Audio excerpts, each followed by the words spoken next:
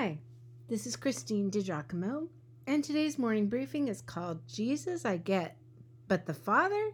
Not so much. It's number 19 in our John series.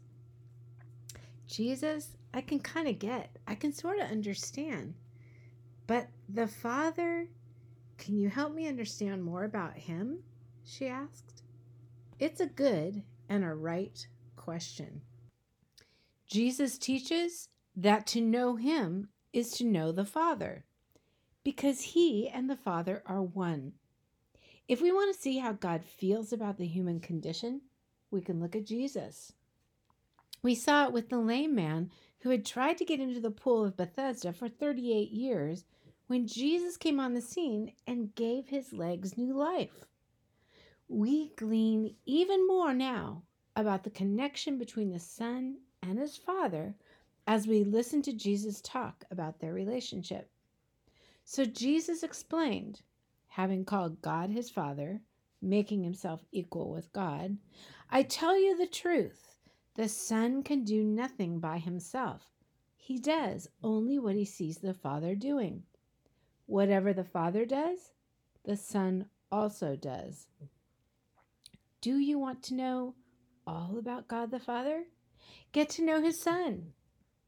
And as you are reading about the Son, know that Jesus is a reflection of the Father and the Father's love.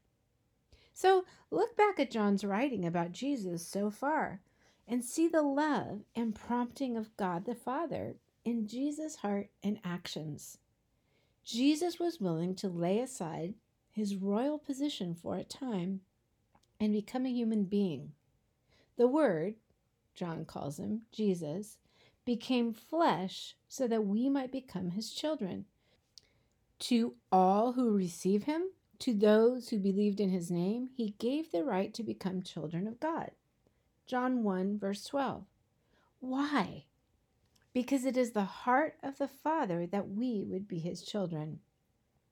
First thing I notice about the heart of God the Father, by looking again at Jesus, he wants to be our Father, to love and have relationship with us.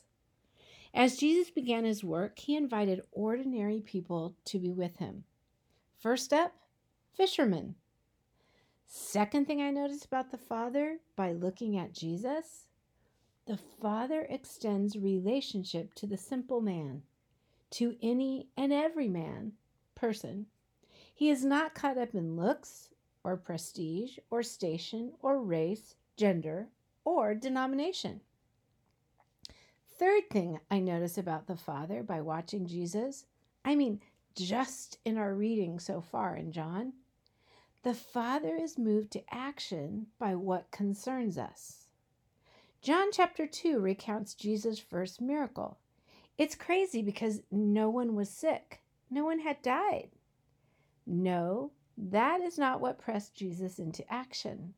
It was the request of his mother for a local villager, so that the family would not have to feel shame by running out of wine at their wedding celebration. That's amazing.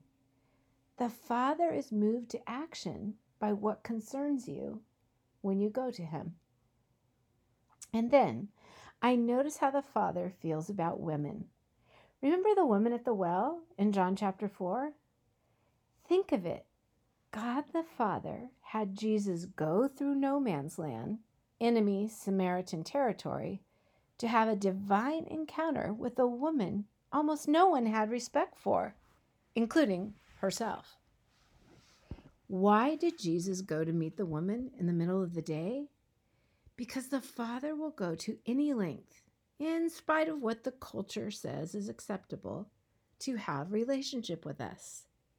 So friend, as we continue into the life of Jesus, how he lived and loved, know that you are watching the heart of God the Father in action.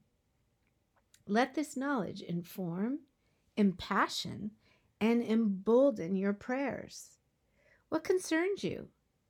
Take it to your Father in prayer. About whom are you concerned? Carry them to the Father in prayer. Lay them at his feet. They are not yours to carry alone. Ah, yes, we have a good, good Father.